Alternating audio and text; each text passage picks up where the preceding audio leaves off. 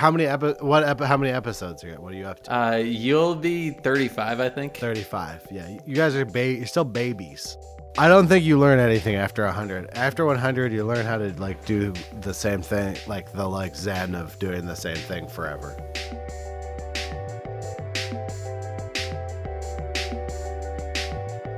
Welcome to Writers Who Don't Write, a show about allergy season and how terrible it is when you've become normalized to New York City, where there are no trees for most months out of the year. If I were to explain to somebody how not to do an intro, I would just show them that recording. We're going to use that one. But anyways, we're here to talk about writing. And mostly we're here to talk about Aaron Lammer today, right? He's on the show. Yeah. Most of you who know, podcasts about writing probably know who Aaron is because he is one of the proprietors and hosts of Longform, which is I don't know if I'd say favorite, but definitely like one of my top 10 podcasts. It's incredible, and it's all about writing, and it was the inspiration for this show. Until we started doing the show, you had tried several times to convert me into a long-form listener, and I resisted, mostly because it was coming from you.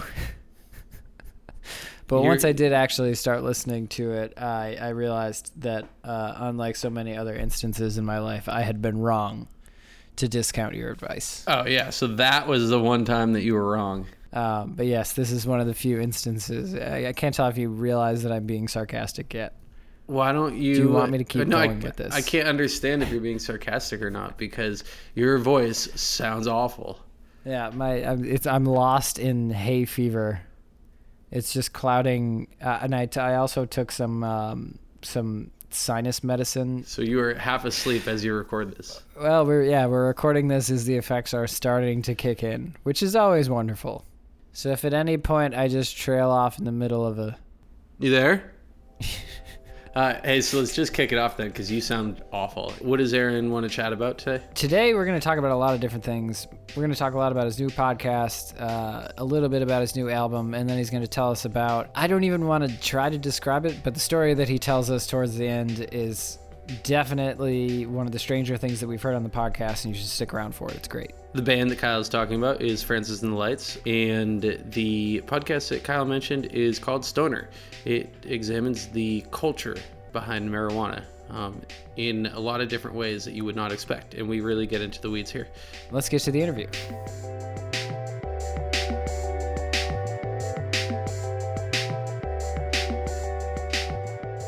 Welcome, Aaron. Hey, what's going on? Not much. I don't think you and Kyle have met before, but you and I go back a little bit. I was on your panel, your South by Southwest panel at one point. Yeah, and it's funny. I saw an interview that you gave to your alma mater where you said, and this is exactly what we had planned when it happened, but I think in the interview you said, I did it so I could get the free pass. Yes. So, yeah. Guilty. Yeah, can't blame you. I did the same thing. You wanted to have a session where we did prep for the panel, and I was like, oh, come on, man. The whole point of a panel is not to prepare for it.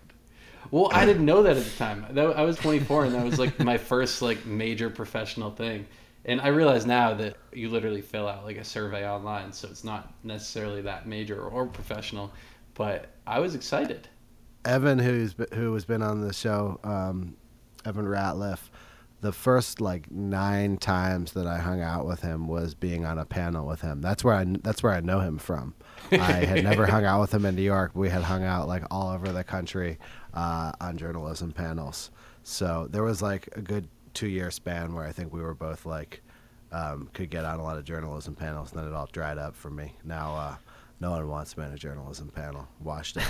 Well, I think what you're getting at is that at some point soon, you, Kyle, and I are going to be best friends and business partners. Sure. Yeah. If you gotta throw some more panels first. Yeah. I've never been invited to a panel in my life, so I got to figure out where that door is. How do I find it? We'll find it. We will find it for you. Well, I feel like I'm stealing Paul Ford's thunder a little bit, because you talked about this, and he gave a very similar intro on your interview with him on Track Changes.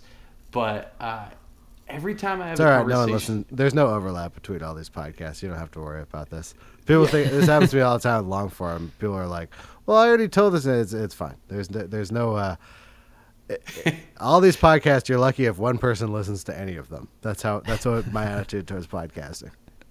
well, and it's funny that you say that because you are, the proprietor of two fairly well-known podcasts. I mean, one is very well-known and the other is pretty new, and I want to get into that in a bit. But you are the kind of person who, you're impressive when you speak to, but then like you keep on making these offhand comments about like, oh, the time I performed and opened for Drake, or oh, that time I was in a music video with Chance the Rapper and Kanye West.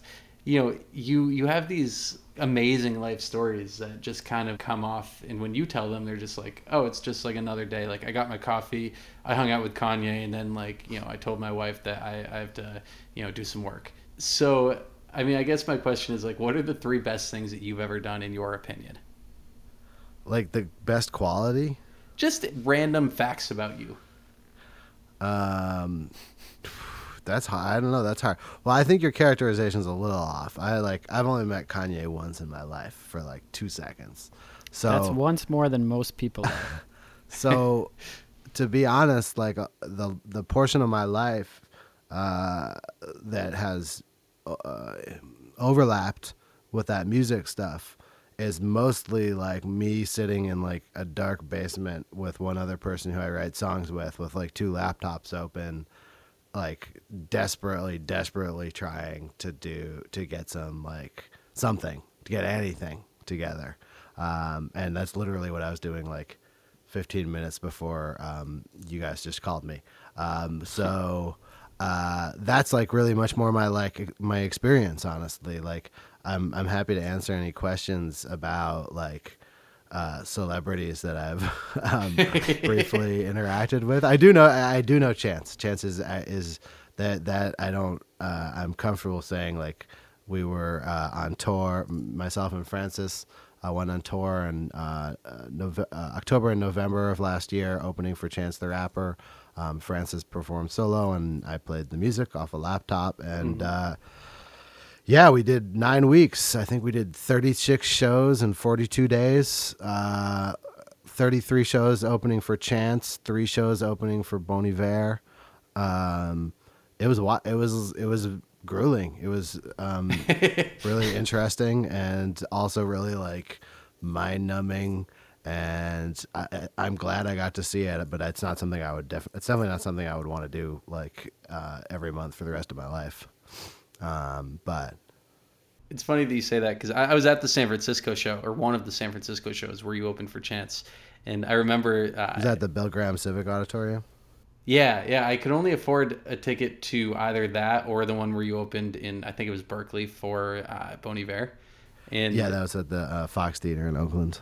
Yeah, and I could only afford one, and I remember like flipping a coin to try and decide because I love Chance, but I've always loved Bon Iver. So I went to Chance, and it was awesome. It was so fun. It's so fun, in fact, that I'm going to see him again in Boston in a couple weeks. Oh, is that Boston Calling? Yeah. We're playing will at you that be there? show. Yeah. Yeah, I think so. Yeah. So we'll have Francis to. Says, Francis says yes. Francis says yes. Oh, is he there right now? He's napping He's taking a nap. Yeah. So we did all those shows. Actually, that San Francisco show, I have a photograph. You can link to it in the show notes. So Okay. One of the crazy parts of like going to all these shows is watching them. Like I've seen this show many times and just seen like insane crowds, seen like every permutation of a crazy crowd. And that was one of the craziest crowds in the country. That one was like, I was at the very top. I remember I sat in the top row and you could just see these waves of people, like a wave of energy, and people would all get like pushed forward towards the stage. It can be scary. Like kids were fainting. Big crowds of people are like, they have their own like dynamics. Yeah. I mean, it was incredible. It was one of the only shows that I've been to that had that kind of like atmosphere, I think, which tells me I need to go to more shows. But I mean, let's back up a little bit then and talk about, what is your history with Francis, and what do you actually do? Because I remember being, a little surprised actually when Francis came out on stage alone, and I've realized since that you have like a very distinct function within that band. So do you want to Oh, talk a little bit about what I that mean, to is? be honest, that's the only time I've ever even toured with the band. Oh yeah. So normally, I go to the shows that are in New York, or I occasionally I'll go see the LA shows, but I don't go on tours. Why When we not? were younger, well, when we were younger, for starters, the band hasn't really toured very much. We've never done a national headlining tour, and usually we're opening for someone, and then only really sparingly. We've only played 6 or 7 national tours, say, and that's over over a decade.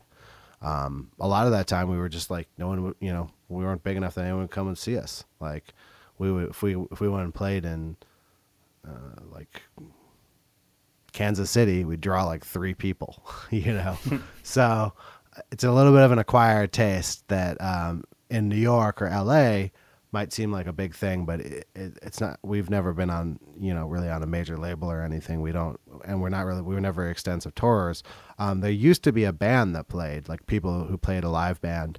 And so, that was a different thing. The recording band and the live band are totally separate, really. And Francis plays most of the music in the recorded stuff. And increasingly, over the last couple of years, we've really moved towards like working pretty directly with computers. The last record was mostly made in computers. And So is that where you come in?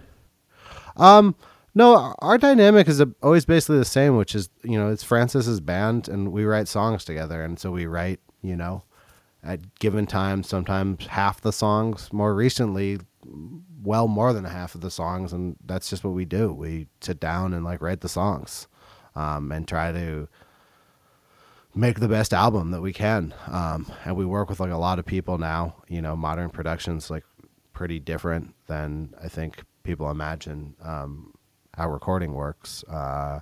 We've worked with a lot of different producers and different people putting their stamp on it. But at a basic level, the basic currency is songs, and we try to sit in a room and come up with song ideas, Now, come are up with you? melodies.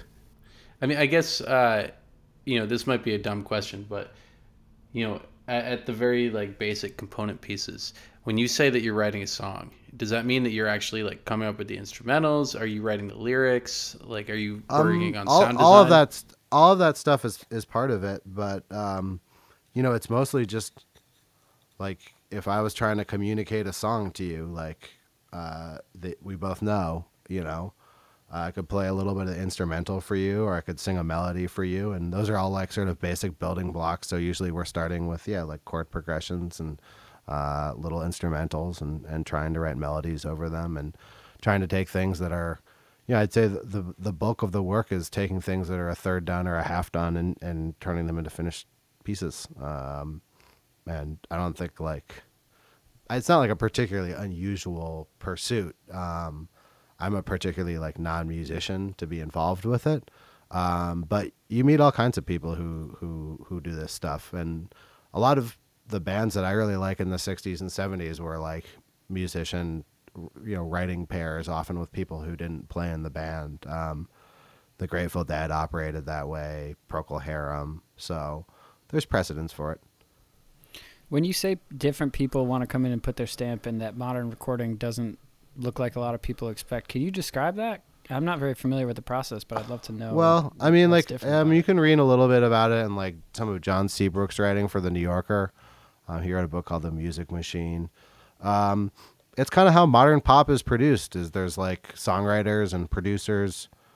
We did a lot of work on our record with a guy named Benny Blanco, who's a really incredible producer, and has worked with Katy Perry and Rihanna. And the basic premise would be, if you look at one of those songs, there's 6 or 7, 8, 10 people listed as writers, and different people put little bits of work into it. And our album is not exactly that way, but there are like lots of different people who contributed writing to it. So you, I've heard you say in other interviews that you were not a writer in the sense that you like put words on paper. That's right. Yeah. So why not? Like, is that just something you don't have any interest in? It, I had aspirations. Like I did some screenwriting when I was younger, and like I would be into doing that if people would have me. I'm not like opposed to any of it, but I do believe that you kind of pursue the things that are the most interesting to you, and I've pursued music pretty vigorously for the last few years. Just like it's a decent amount of work to operate at the level the stuff we're doing musically. It's not like most of the people who are doing this is a full-time job for them. It's not a full-time job for me. But with the like 2 or 3 other projects that I do, I'm not like, man, I should like write a novel in my spare time. Like I have a lot of, I stay pretty busy. Yeah. But I have aspirations towards a lot of projects that are probably outside of my time availability. I'm also attracted to things that I can release and can find a home and people can listen to. It's validating having worked on this album because I know people actually listen to it, and it's like has a life. And same thing with podcasts. It would be hard for me, I think, to stop and like spend years writing something. I really admire people who do, but I'm kind of impatient, and I like having a connection with what I'm doing to an audience. Well, it's interesting to me because, I mean, so much of your career does have to do with, heralding the written word. You. That's all accidental, though. I didn't intend any of that stuff to happen. Well, give us a little walkthrough on the genesis of Longform then. Which, for anybody listening who doesn't know, is like a website where it curates the the best long form writing on the internet. It's all nonfiction, and like some of it, it's mostly like curated by people like Aaron and his co-founder Max. But is there any like machine algorithms in there or anything? No, there's not. I do have some sort of algorithmic techniques to like get a list of sort of what's worth what our editors should read every day. That can be algorithmic a little bit, like what the pool is. But since we're only picking like 3 stories every day, each of those gets read by a person. And a lot of things have changed since we started the site. When we started the site, the iPad was just coming out. People were starting to read on their phones, and there was a real need to do 2 things. One, which is to find reading material, because you don't want to be on the train browsing, looking for something to read. You don't want to spend all your time searching, especially when you have limited Wi-Fi or limited connection. So on one level, it was a supply issue with keeping people stocked in reading material. And also, I think the mobile reading experience was pretty crappy then. So we felt like being able to save into Instapaper or Pocket or Readability, or eventually we had our own app, being able to sort of create a dedicated reader that was a reading space that wasn't part of the clickbaity internet had an appeal. That's changed a little bit. I think actually mobile reading experience have gotten a lot better, but there's also just more and more and more content. So I do think that having a sort of smart person filter on the web for a lot of people, and like, I'll be honest, like if you're like already surfing all over the internet and on Twitter and follow a bunch of journalists, you probably don't need it. You might need it if you're an older person, like, just kind of doing your thing, not spending your whole life on the internet. It's a good way to find the best reading material. Well, you have done it in such a way where you can actually go back and you have like a really dedicated user base. Yes, we do. There's like hundreds of thousands of people that are on this thing every month that keep coming back. And I mean, close to 1 million. Yeah. Close to 1 million. Wow. And I mean, it's so dedicated that like you guys were able to like launch this spin-off podcast where you choose, various writers and you interview them. You release an episode every week. I don't think you guys have ever missed a week, but I think we do, but we generally do 50 shows a year. We don't do like a Christmas show usually, and there's one other one we don't do. But yeah, we're relentless.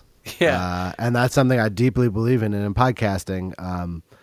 that was something I really wanted to make sure I did with Stoner also, which was to like, Max was really adamant when we started, and he was right. We're going to do it every week for a year before we start evaluating how successful it is. And it's hard to start a podcast. It's hard to get things off the ground. And I do think people are yearning for consistency. And now that we have, a pretty big audience, it's super important that we have a good show up every week. And that I credit Max really with making sure that happened over time. Well, it's funny that you say that, though, because you said just now that you guys wanted to do for the first year, like every single week, and then you would evaluate it. You also said the same thing with Stoner when you had your Track Changes interview with Paul Ford and Rich. I'm saying it in public as much as possible so that if I try to later go back on it, someone will be like, hey, you said on multiple podcasts. Well, I guess my question is like, and I know that consistency is king when it comes to content and everything, but like, is there a point where after a year, like if you look at this and you don't think it's done what you want it to do, you're just going to like give up and go on to the next project? That's hard to say. I'm not very good at abandoning projects, so I don't know. I don't know. We'll have to see. I think about it more and about not about thinking about when I'm going to stop, but thinking that you can't expect to succeed in a shorter period of time than that. Like we're big investors in ourselves. Both myself, Max, Evan, the other guy who's also a co-host of Long Form Podcast. A lot of these projects that you're thinking of like as like, oh, that's a big project, that's a big thing on the internet. That's generally achieved through time and persistence. And I think of it more like the reward on the investment would not be high enough from doing this 1 year. It's like year 3 that it was worth it doing year 1. So I'm going to say that anybody who wants to like really learn more about long form should go back and listen to the Evan Ratliff episode. And, because we really dig deep. He's got a lovely voice too. He does. And so do you. No, I'm a little raspy. Let's talk a little bit about long form, but anybody who really wants to like get into the weeds should listen to our episode with Evan. Evan anyone who wants to get in the weeds should listen to my new podcast, Stoner. That too. Oh, yeah. Which we're getting to in a minute. But with long form, and I guess like this is a good transition for Stoner too, but I'm curious, how do you choose your guest for each of the shows? Because so far for Stoner, I mean, you've only released 7 episodes at the time of this recording. It seems like it's kind of random who you choose. It is. Well, on long form, each guest books their own. So it's each person choosing who they're interested in. And yeah, I mean, I try and keep it mixed. So I don't want to have, like I had Nick Bilton on this week or last week. And so I'm not going to have like a white man who's a tech reporter on for a year now, I'm trying to distribute my, even because otherwise I do kind of gravitate towards my interest. I love having like music writers on, but I don't want to do more than maybe 1 or 2 shows a year tops on that topic. But, people end up on sort of a long list of people we'd like to have on the show someday. And then some weird happenstance will make it that time. In Bilton's case, he's got a book. That's a common reason. He's, out pushing his book. His publicist sends me an email, and I'm like, well, I've always wanted to have Nick Bilton on. He's got a book about the Silk Road out. I'm like, okay, this seems like a good thing to spend like a couple days of my week on, I wanted to read the book. So that's how we do those. For Stoner, it's a little bit more something I'm feeling out now. And to be honest, it's hard to book because I don't know everyone who smokes weed in the world. And it can be, uncomfortable to ask someone like that. And I don't want to pry into people's business. Which isn't to say that you have to smoke weed to come on the show. There's many people I'm interested in talking about on the show who I wouldn't care whether they smoke weed or not. But kind of my original premise for the show was that it would be normal, creative people who smoke weed, like showing the variety of people in America who like weed now. And I've had to gravitate a little bit towards people who have a professional association with weed, simply because those are people who have no stigma or taboo around being public about it. I do hope that as it goes, and I have some pretty good ones coming, it gets broader and broader. But that has to do with the popularity of the show too. You know, are you coming on a new show that no one's ever heard of about this, or is this a show that a bunch of people that you like and respect have come on? Well, now you'd come on the show. So it's just like long form podcasts in a certain way, which was, we couldn't get bigger names until we had bigger names. I can't get people to be, and I can't. It's a big ask to come on and talk about weed. So I have to be really open about it and public about it. And I have to be really clear about my intentions when I talk to people. And I'm not great at it yet. I don't think it's something I feel like it's a work in progress. So tell me about the Charlie Warzel episode. I hope I didn't butcher his last name, but he writes for BuzzFeed. Yeah, that's right. And Yep. covered Alex Jones's trial, and you brought him on ostensibly to talk about like Alex Jones talking about smoking pot during his trial. But I mean, that seemed like a weird one, like to me after listening to the rest, just because it was like kind of like a fringe connection. Yes. So talk about that a little bit. Well, to me, what I'd like to cover is not simply like the plant marijuana, but the whole idea of stoner culture. And I think that covers a wide swath, from vintage psychedelia to, modern day TV culture, to a lot of internet culture, and conspiracy theory is definitely part of it. And I think Alex Jones is this kind of like wacky fringe character who came out of public access TV, which is another fringe of stoner culture. So it's not like a direct bullseye, but I thought it would be interesting to talk about. And I thought it would be interesting to talk to someone like Charlie, who kind of like, he's in that world. Alex Jones knows who he is.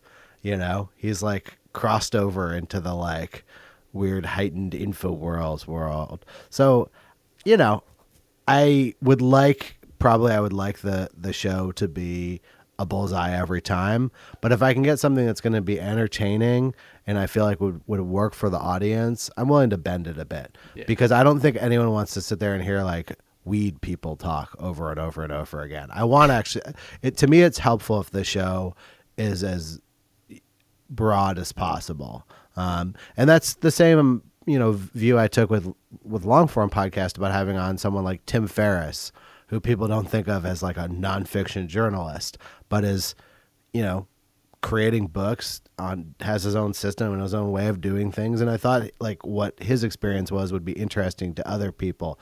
I think Alex Jones is kind of an interesting test case about public marijuana use. Did you have Tim on the show on long form? Yeah, Tim's been on long form. Yeah, I think I missed that episode. It was a long time ago. He's an interesting guy. I went to Montauk for the day and hung out with him, and we went to he had a new puppy, and we went swimming in the ocean together. It was cool. That's great. Well, I sounds like a lovely day. Yeah, it was really very beautiful, and I think he's a really interesting person. I think in some ways Tim Ferriss is more interesting to me than Tim Ferriss's writing.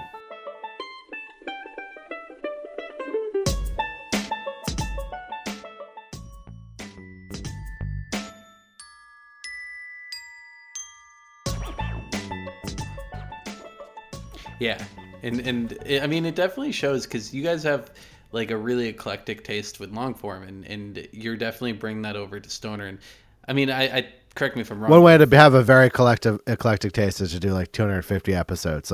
If you do anything enough times, you have got to break a lot of patterns. Yeah, I mean, Kyle and I with this show already are really figuring out. I mean, it is a chicken and egg thing with the guests. We've gotten a few no's at this point. Ironically, not as many as I'd expect. Don't be so modest. There have been many, many no's. Yeah, but still, less than I would have thought, to be honest. Less than 100. Yeah. How many? How many episodes are you? You'll be 35, I think. 35. Yeah, you guys are you're still babies. Wait, can we expect to Can we expect the learning curve to like be less steep after 100? Is that something we can look forward to? I don't think you learn anything after 100. After 100, you learn how to like do the same thing, like the like zen of doing the same thing forever. Okay. So that's the goal now. Pretty much. Is just to hit that zen. That's. Do you still get nervous when you do interviews? No. Did you ever get nervous when you did interviews? Yes. Who is the most nervous you've ever been? Most nervous. I was pretty nervous. Michael Lewis. Pretty nervous. Yeah. That was a good one though. Because it was also like a phoner, and I don't really like to do phoners, and I didn't have as long as I usually have, and I don't like to go short because you have a lot less like flexibility to cut anything or to have a segment not work. Yeah, Lewis was. I wasn't totally happy with it. It was good because if I'm doing Michael Lewis, like if some random person comes in and we do a shitty podcast, I don't care. People listen to it, they like it, they don't like it, I don't really care. If I have on Michael Lewis, I know people are gonna like go straight into the archive and just like hone in on it and start there. It might be the first one they listen to. And also, how many times has Michael Lewis been like extensively audio interviewed? Not that many. He's not a person who gives a tremendous amount of like podcast kind of interviews. So if we have one, I'd like it to be like the definitive one. So it kind of sucks if it can't be that. Yeah, that makes me nervous. I have to say, and this is probably the worst thing I can tell you right now. Michael Ian Black did an interview with Michael Lewis on how to be amazing. And it was better. I mean, he had more time, but it was an amazing interview. Yeah, I believe it. I think he would make a really good interview. He's really good. Yeah. It also seems like it would be so intimidating to talk to him about anything. Yeah, for sure. Yeah. Well, anyway, what do you do differently with your guests on Stoner and on Longform? Stoner, I have to really like invent what the show's about more right now. So it's more me setting some sort of a framework that consists of a discussion of who they are and what they're doing and sort of creativity and like where they got ideas from. But also, kind of like your basic WTF, like what's your story? But then also like, do you smoke weed? If so, sort of tell me the story of your relationship with weed. Tell me where it got started, who you were when you were a teenager, etc. So it's not as clear a script for me. I pretty much know how to structure a long form interview in my head pretty easily. But with Stoner, it's a great variation. And I'm lost a lot of the time. A lot of time I have to tape like an hour and to do like a 30-minute cut. And I have to cut really extensively because I still don't really know how to drive the ship. You'll be happy to know that Kyle and I met over pot. Oh, that's good. Tell me about it. I sold him a bad pot brownie that didn't actually work on him. That's not a bad pot brownie. That's just a dead bad. A bad pot brownie is too much pot brownie. I think Kyle would have really wanted that. I mean, I think that was. Did you give him a refund? I gave him another brownie, which was also dead. Were these homemade brown? Do you make them? I used to. I don't really smoke anymore, but for a long time I smoked quite a bit, and I would make. What is your explanation for why these brownies didn't work? Oh, I was, a college kid who was just like mixing bad. Okay, yeah. Yeah. Wait, do you want to know what he said to me at the time? Yeah. What? Reenact the scene. I don't know, man. Everybody else, Matt said his face melted, so I don't know what's wrong with this, bro. Here, why don't you try another one? You know what? Try this one. And then that one also didn't work. Wow. So Kyle, do you think you maybe just have like a super immunity to weed brownies? No, because since most of them have been bad brownie experiences, so it's gone the opposite direction. So your enduring conclusion is that Jeff did try to scam you twice. Maybe. That's how I'm seeing the story. It fits my MO. I just went and bought like a little Debbie's brownie and gave it to him. Yeah, they're like kind of like a different tint. Yeah. One had walnuts in it. That should have been a giveaway. Well, so why did you make a podcast about like smoking culture or pot culture? So when I think about things to base a show on, I like doing shows, for one. I like interviewing people. And I think about what the connective tissue between people is and what kind of questions can lead interesting places. And to me, the question of when did you first smoke pot is a really interesting question because it asks where are you from and who did you hang out with when you were a teenager and how did that person become the person you are now, which is generally the story I'm trying to tell in a podcast, you know. Is it working so far?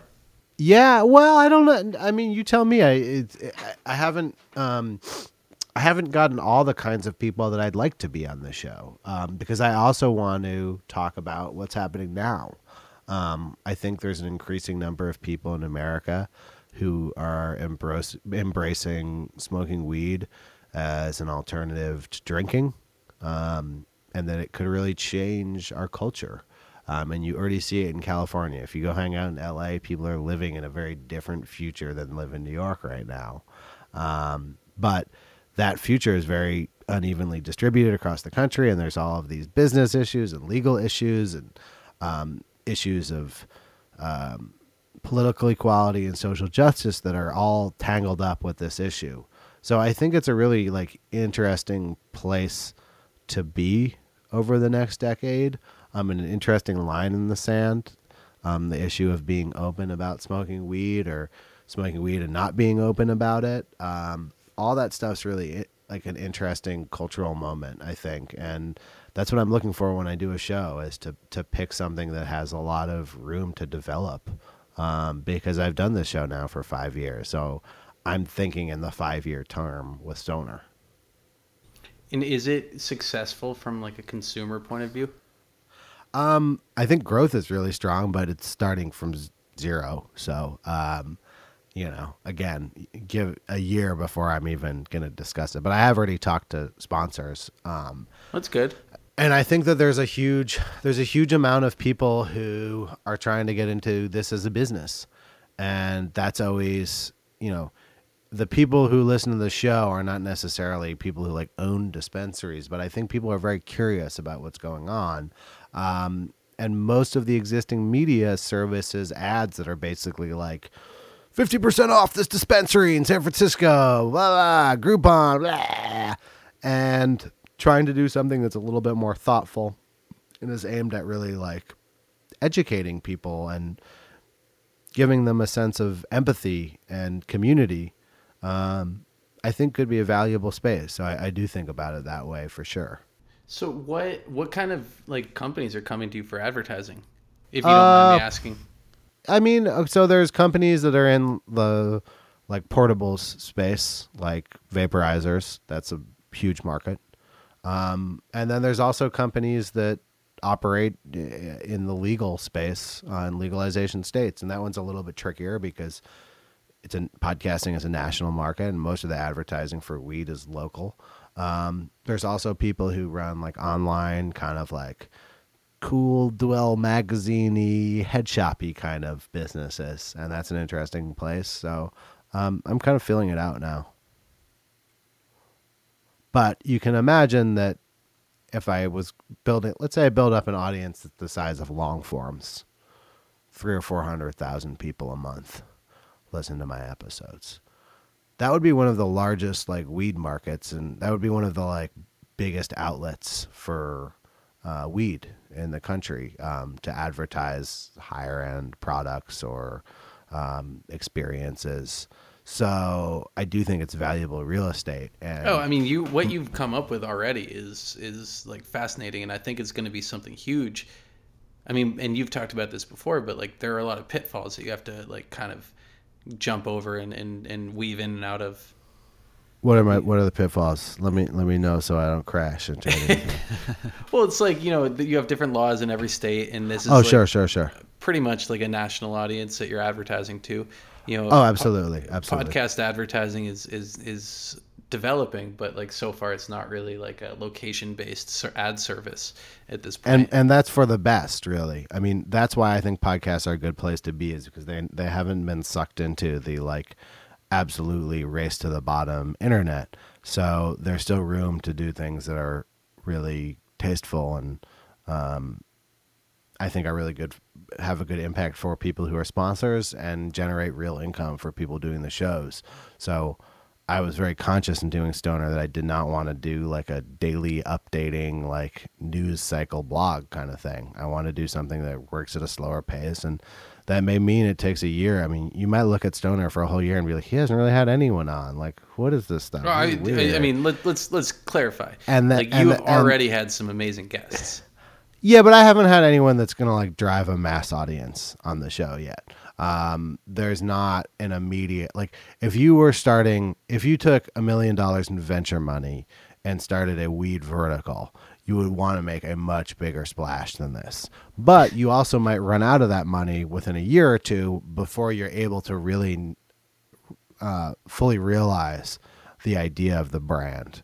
And so I'm trying to stick around for the right term to where this is valuable, to where ideally national legalization does hit, and there aren't really a lot of national brands.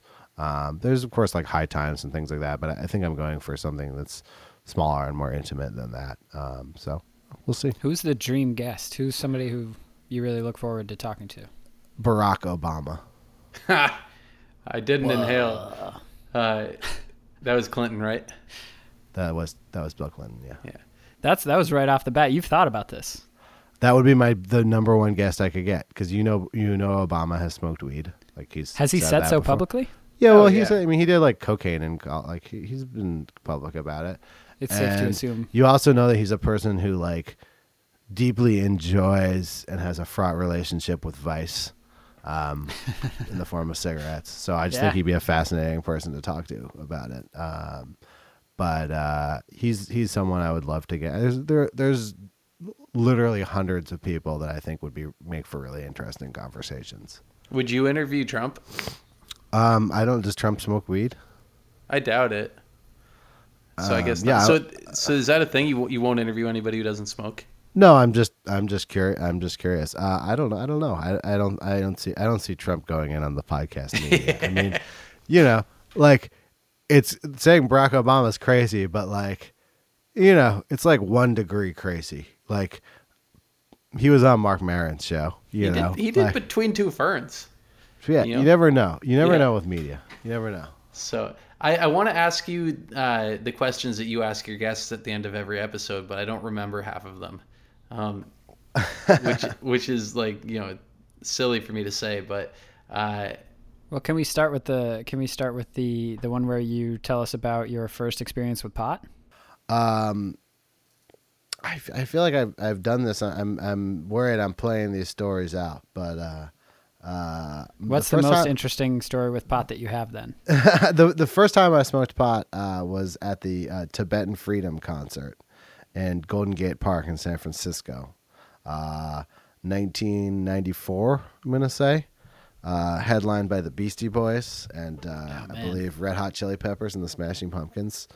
Smashing Pumpkins were probably my favorite band at the time. That was the first time I ever smoked weed. Yeah. What about the most interesting time? Most interesting time? Wow.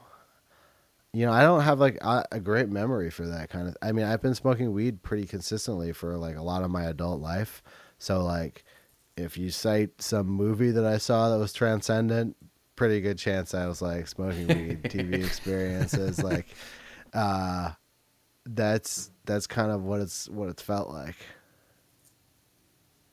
I will tell you a scary weed story, which is the last time I remember being way too high, which doesn't happen to me very much. I'm not like fucking hit a giant volcano and like stare at the wall. Like I'm like a kind of like social, like I'm sort of slowly smoking joints consistently. But on that Chance the Rapper tour, I had there was a blunt in a dressing room, and I got onto the stage, and it was like the most people we'd ever been in, below the stage basically. And I'm in that weird place. I'm on the side of the stage, so I can't really like communicate with anyone. I'm just kind of like have like a cord going out from my laptop, and no one can see me. And I just was like, oh my God, I'm way too high. And I was just like, kind of like looking at my laptop, like, not clear which button would like hit play. Just rethinking everything about how I controlled the set off my laptop. And it's kind of dark, so you couldn't really see the buttons very well. And I was just like, I don't know if I can make this play. I don't know if I can pull it off. Probably like 10,000 people there. God, that sounds like every weed nightmare I've ever had. Yeah. The good thing is that actually no one cares about people opening shows anyway, so you really could fuck up pretty badly and no one will remember it. Did you press the right button? I did press the right button, which is the space bar. Jesus. It wasn't like a hotkey combination. It was a pretty easy test. So I've known of you, and I've known you for a few years, and so I did some research for this episode, and I saw a couple items on here that like I just wasn't really aware of in the past, and so I wanted, and we've already mentioned one of them, which was like you've made music with or for like Drake, Bon Iver, Kanye, and Chance the Rapper. But I'm hoping that you can just like elaborate on a couple of the items that I found. One was David Carr was supposed to be on Longform the night that he died. Correct. Was that? I mean, Dave. I know this is a very weird subject to bring up, but it was Max interviewing him though, not me. Okay. I believe he was supposed to be on Longform and he canceled because he was going to moderate a panel after a screening of the Snowden documentary Citizen 4, which I was actually at, but I was at a different location, the one he was not at, and he died I guess right after that screening, I think. It's too bad. I remember actually I had met with Max for a meeting like 5 years ago, right before you guys launched the Longform app, and he told me that like he was going to try and get David Carr to moderate a panel, and I was blown away because David Carr was and always will be like one of my favorite writers of all time, and that would have been a gem. So sorry. That panel happened. Yeah, I mean I think it was the second panel that you guys were going to do. Okay, yeah. Maybe I'm. That panel was huge. Yeah, it was about long form journalism. It was right? a South by Southwest hit. Okay, so that's what it was. Yeah, I love David Carr. He's, I mean, you can't even really say he was like gone too soon. Like David Carr lived a lot, but yeah. He's one of the people. I mean, he's definitely an example of, really just living your life to the fullest and not knowing how long that life is going to be. I mean, I was as shocked when he died as anyone I've ever, heard died. He just seemed like one of the most vital people. But, I would give anything to see what he had to say about like what's happening today. Yeah, he's definitely he definitely missed the Trump era. He would have had a lot to say for sure. Human wrecking ball. You were also interviewed on Reply All about domain names. Oh yeah, yes. What was that? There was supposed to be a follow up to that actually, but it didn't materialize. It was just texting with Goldman. What was that like? It was cool. The funny thing is, I had actually never heard Reply All before we were on it. I've listened to it significantly since then. But I wasn't actually. We were on one of the kind of early episodes of the of it after they moved to Gimlet. So I actually heard it, but I didn't know that it was you guys until I read this, and then I had to look back. Yes, it was cool. It was kind of like the most detective-y thing I ever did, because we were like, our belief was that we were dealing with multiple people, a single person operating under multiple emails. And so, like, the way those guys work, they're fast. They got to do a show a week. They're just like, well, fuck it, let's call them. And then it's just like 2 minutes after we walked in, the phone's ringing, and it's the guy. It's like this guy we've been having these like shadowy dealings with for months.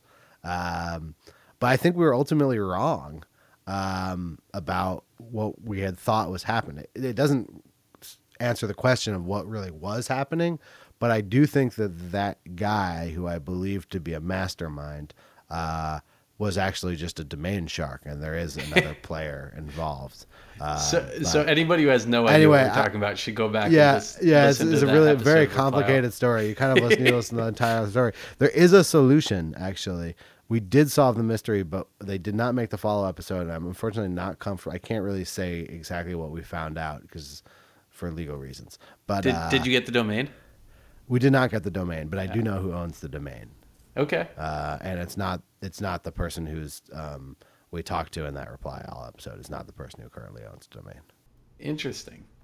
So I think we're at the point now. I mean, I would love to keep talking to you about this for hours and hours, but I know you have to run. So I think we're at the point in the show now where we talk to our guests about like the one story they've always struggled to tell. Let's do it.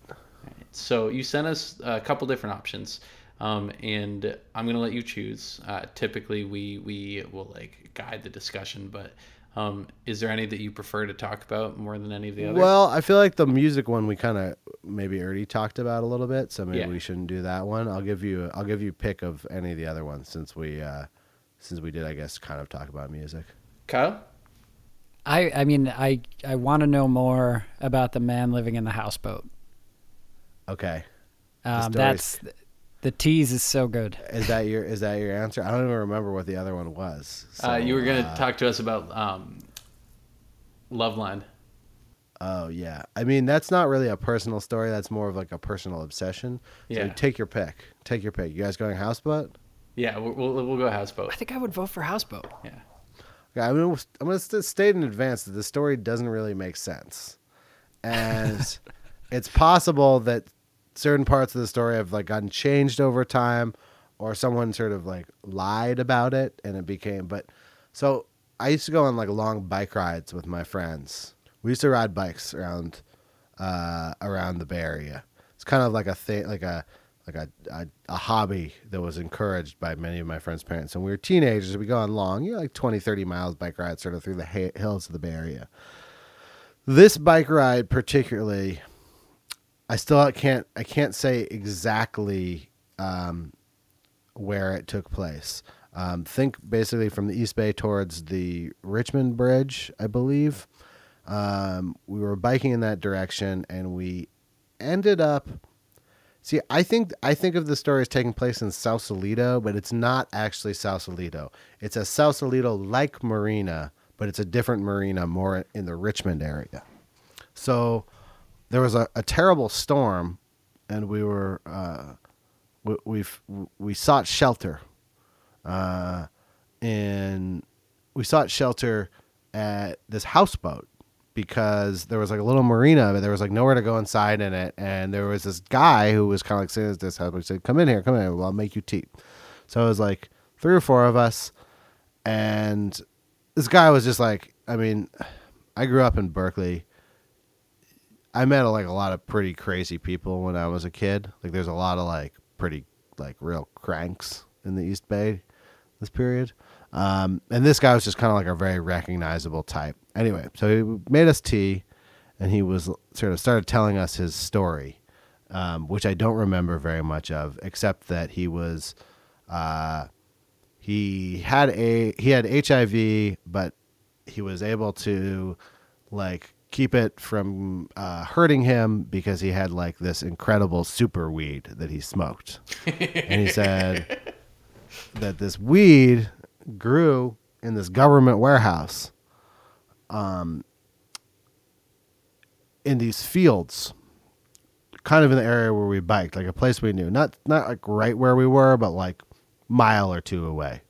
And he said that this is on the coastline, that these were these sort of abandoned military barracks. There's several of them. There's Treasure Island has them, and there's several installations around the Bay Area. Again, I still don't know where this actually took place. So, giant asterisks.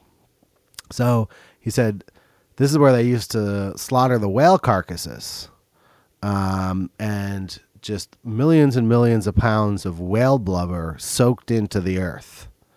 And it's like rich in nitrogen and all of these basically fertilizers.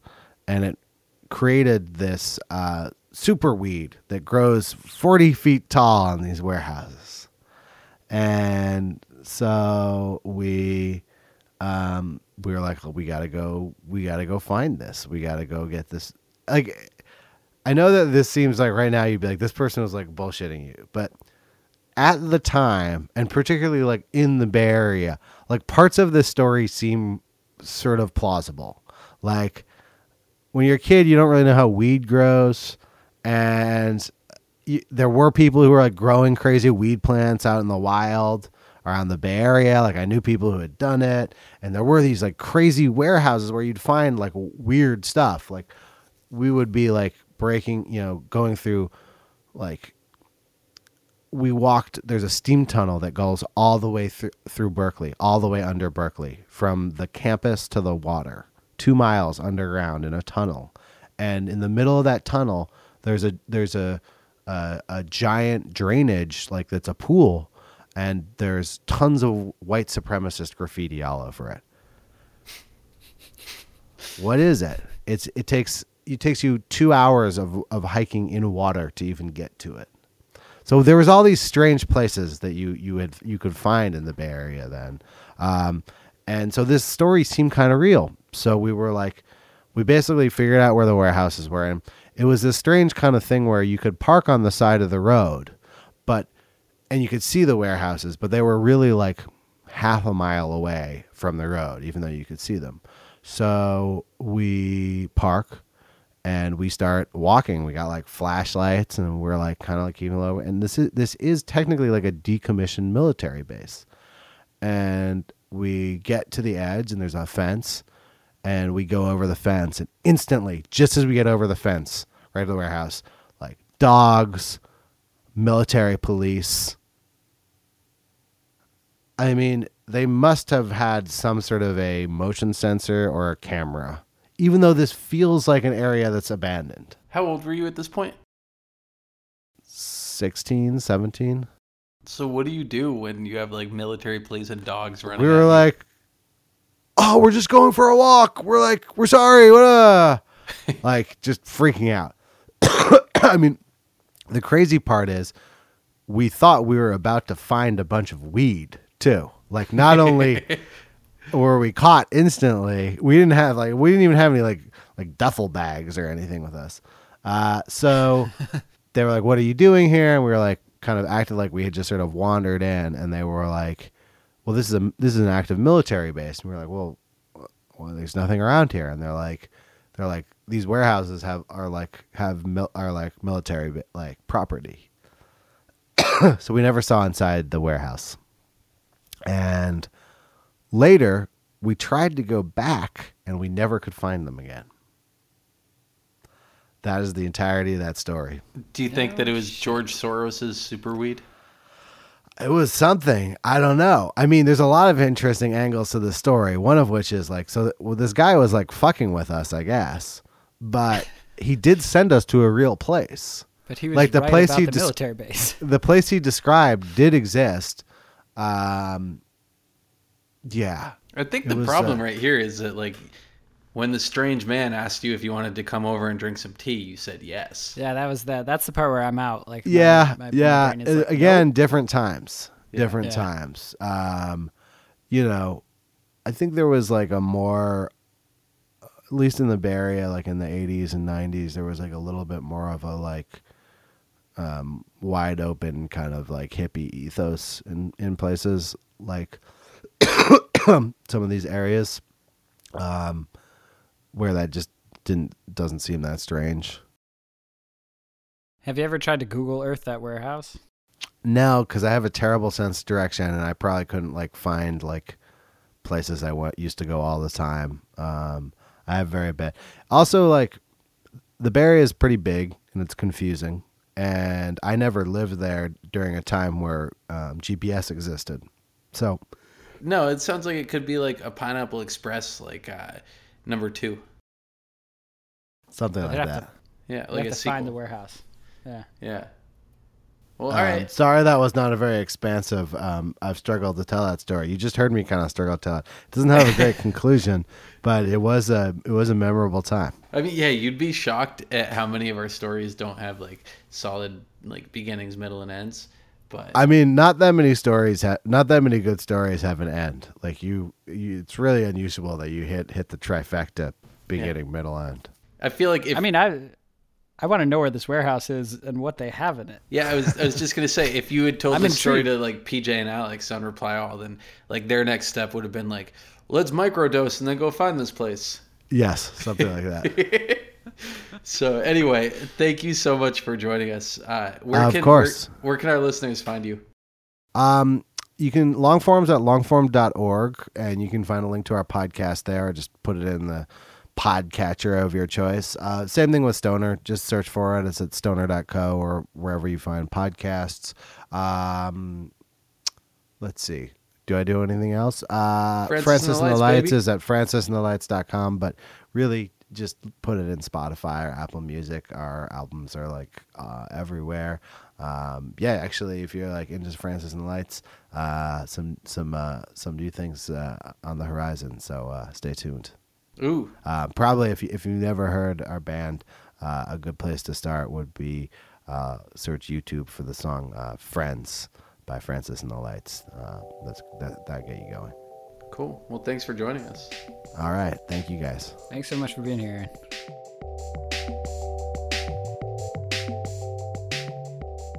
That was Aaron Lammer. Thank you so much for joining us. You can find Aaron on Twitter at Aaron Lammer, AARONLAMMER. You can find his podcast Longform at longform.org or wherever you listen to podcasts. And you can find his podcast Stoner at stoner.co.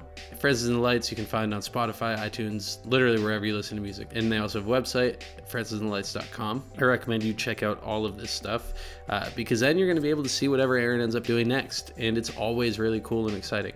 Thanks so much for listening to Writers Who Don't Write. If you like the show, you can check us out online at WWDW Podcast and wherever you use your social media.